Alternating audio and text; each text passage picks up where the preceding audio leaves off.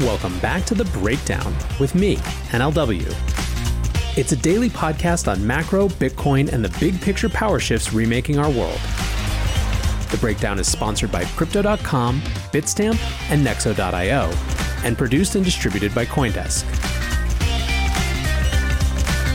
What's going on, guys? It is Sunday, August 2nd, and that means it's time for Long Reads Sunday. For this long read, I've chosen a recent post by Meltem Demirors, and really I think the theme here is asking an important question which can get lost really easily, especially in the swirl of excitement around price action like we've had this past week.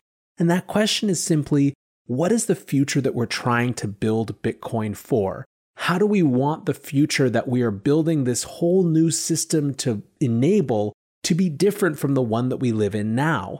How do we design in such a way that we avoid the traps and the capture that happened in the system, the things that made us want to build this different alternative in the first place? Some of these questions seem obvious, but they're actually incredibly difficult, especially as more capital flows into the space, as more power aligns with the space.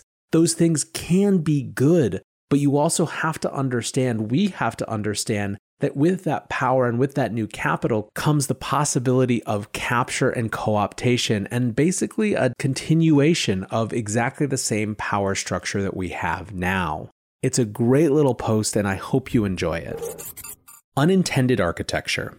What we desire is what we build is what we become. Recently, I've been taking little moments to explore a different side of New York, the city I've called home for the last 6 years.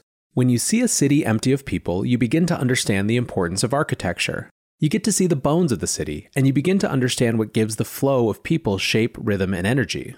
You see, what we imagine becomes what we build, and what we build manifests itself into what we experience. This is the most immediately apparent in physical space, and many of us spending 24 hours a day in our homes are appreciating this now more than ever. But more importantly, when you build something, it doesn't affect just you. It affects everything around you, diverting and redirecting flows of people, ideas, atoms, and stardust. When we study ancient civilizations, we often rely on architecture to deduce how our ancestors lived. From architecture, we can begin to understand what our ancestors valued, what they worshipped, what technology they had, what knowledge they possessed, the relationships they had with themselves and with one another, and with nature and the divine. But it also happens in digital space and in spiritual and cultural space. What we build becomes what we are, and what we are influences what we build. Architecture dictates form. Design is a universal language, one that transcends space and time. From form, we deduce function. Architects design space for social experience. As a discipline, architecture combines the rigid rules of physics, mathematics, and material science with the fluidity and freedom of art, design, philosophy, and sociology. This is why I love architecture. It reveals so much about the state of our world.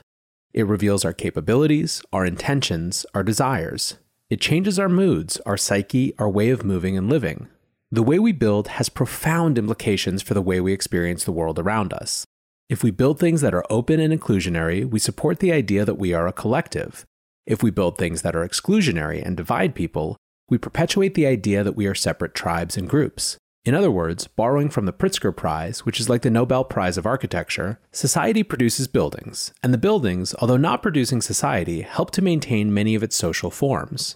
These boundaries between rigid and fluid, between open and closed, between restrictive and expressive, they can be physical, as in walls, but they can also be technical, political, emotional, and spiritual. The present moment we're experiencing is shaping our desire for the future.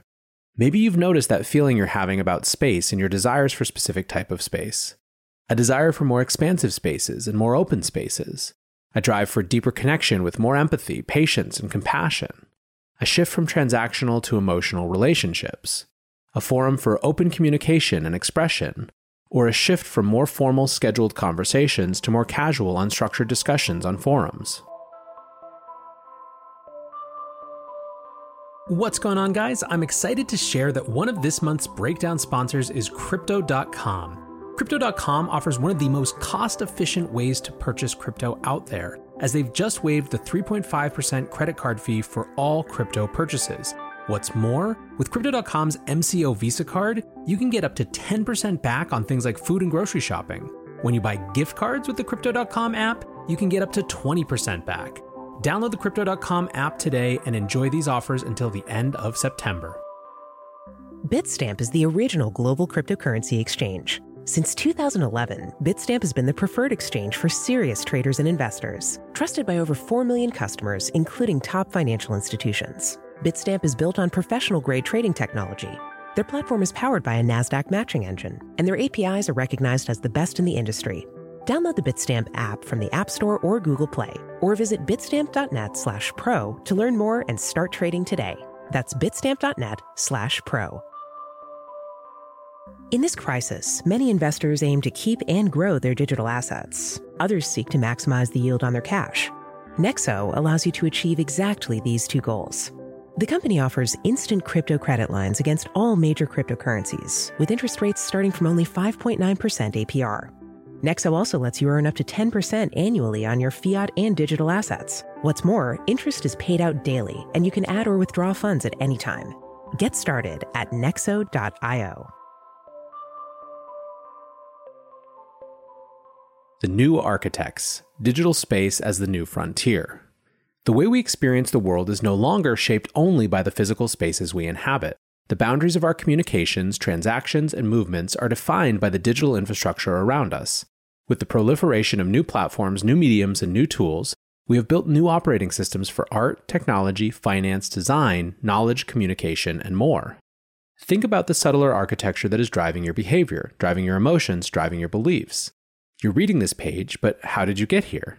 Did you even know you wanted to be here before you arrived? Or did you wind up here in spite of yourself? The new architects shape your life in the digital world, controlling the width of the aperture through which you view the landscape around you, blurring and shifting the focus without you realizing it. They also shape your desires, your aspirations, your dreams, the products of your effort, your energy, and your precious time. They're building the infrastructure and interfaces that allow you to navigate, search, communicate, transact, and store information. They're calculating what information should be served to you and in what order to maximize your utility to them as a human click farm. They're creating boundaries around what can and can't be done, what can and can't be said, where the lines should be. Hint, it looks a lot like the old world. They're lobbying to destroy what little restraint they still have to exercise in their quest for domination and money and power. And what's so insidious in all of this is that the new architects can make you feel as though you're living in a new world, in a new culture, when in fact, nothing has changed at all. The new world is just a reflection of the old world, twisted and bent and warped, with more carefully crafted narratives that are perpetuated across more mediums. I guess in a way the future can never really escape the past, because human knowledge is cumulative. Everything new exists within the context of the old. From this point forward in human history, it will likely be impossible to forget anything ever again. But the fidelity of human history will still be subject to question. Just like men kept letters to themselves for centuries, men and machines will hoard truth and twist it into the shape of their desire. We live in a world that is defined by a certain set of rules and a certain architecture, which has been ossified as more and more gets built within the existing system. To build a new system, we must fight to escape our predecessors, not only with new products and services, but with new institutions, new policies, and new social and cultural values.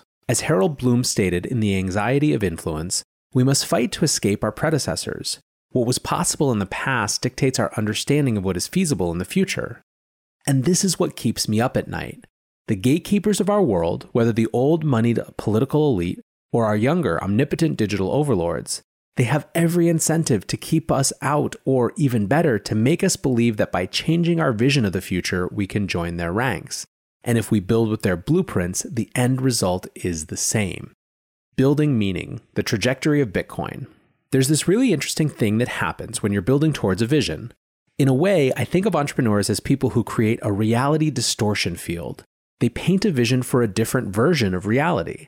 And if they can get enough people to believe in that vision and provide capital and influence, then it might actually become reality. In today's age of influence, I actually think a founder's most important job isn't technical or skills-based. It's their ability to create a reality distortion field that is so strong that everyone who comes into contact with it cannot help but fall into the same distortion field. In a way, I feel Bitcoin has hit this point. There are now millions of people who live in a distorted reality, one where Bitcoin is a global store of value and a global financial network. We are in the midst of a renaissance for people who have historically been excluded, for people who believe in something totally different, for people who have been left out of the design for the future. The battle now is for the narrative, for what that future will look like. This is why the march of Wall Street and Main Street into Bitcoin is so dangerous, because it warps and changes our view of the future, sidelining our initial ambitions with something watered down. The presiding generation, the gatekeepers, they have to let the new thing happen. It's a natural evolution, but people will inevitably fight it because it threatens their status. For the new generation, the challenge is wildly confusing. How do we allow this revolution to take place without watering it down? As Karl Marx famously said, "We are what we pretend to be, so we must be careful about what we pretend to be." For a long time, we were pretending to be revolutionaries, and it was great fun because having an enemy is the best. But now, we're no longer the revolution. We're becoming the establishment.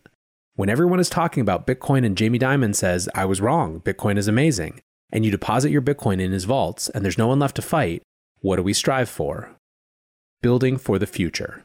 This is why I believe the future needs to look totally different than the past.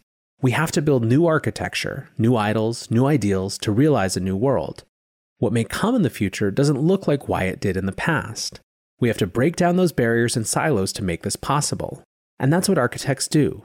Architects use science, math, design, and reason to build bridges, to build spaces, to build transitions from one world to the next.